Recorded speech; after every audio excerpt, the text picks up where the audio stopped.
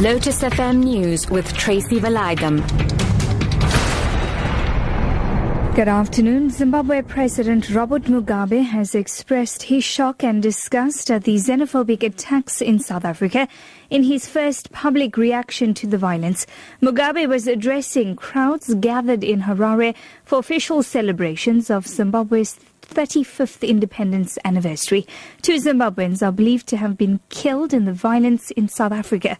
Speaking as the current chair of both SADC and the African Union, Mugabe says this must never happen again in South Africa or any other country. He says he's glad President Jacob Zuma has expressed his disappointment at what has happened. President Jacob Zuma has cancelled his official visit to Indonesia in order to attend to matters at home relating to the attacks on foreign nationals. President Zuma was due to leave for Indonesia this evening for a state visit and to attend the Africa-Asia Summit. Deputy President Cyril Ramaphosa will replace the president in Indonesia. The president is to lead a stakeholder outreach program in the country next week leading up to Freedom Day on the 27th of April. The meetings will be focused on strengthening the existing support for peace in South Africa, while also listening to concerns being raised by some communities. Later this afternoon, the president will visit the displaced foreign nationals being sheltered at Chatsworth in Durban. President Zuma's called for calm as government seeks ways of ending attacks on foreign nationals. We have seen the anger. We accept that people were frustrated. We are calling for calm, that we should solve these problems.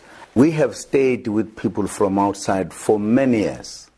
We have never had a problem. This now must stop because we cannot continue killing one another. As Africans belonging to the same continent, we need to find a way. And the government is working hard to find a way where there will be coexistence.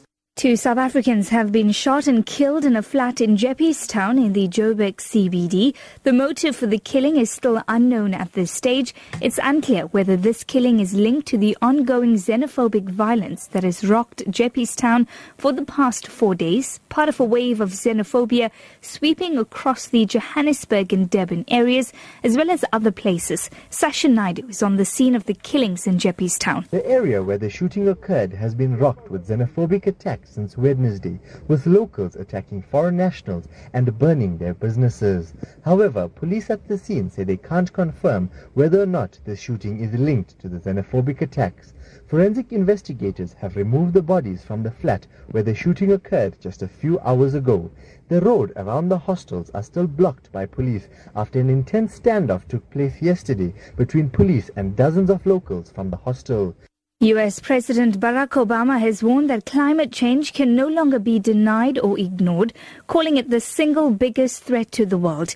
In his weekly address, he said he wanted to be able to look at his children and grandchildren in the eye and say everything possible has been done to tackle the crisis. Today, there's no greater threat to our planet than climate change. And the fact that the climate is changing has very serious implications for the way we live now. Stronger storms, deeper droughts, longer wildfire seasons. The world's top climate scientists are warning us that a changing climate already affects the air our kids breathe.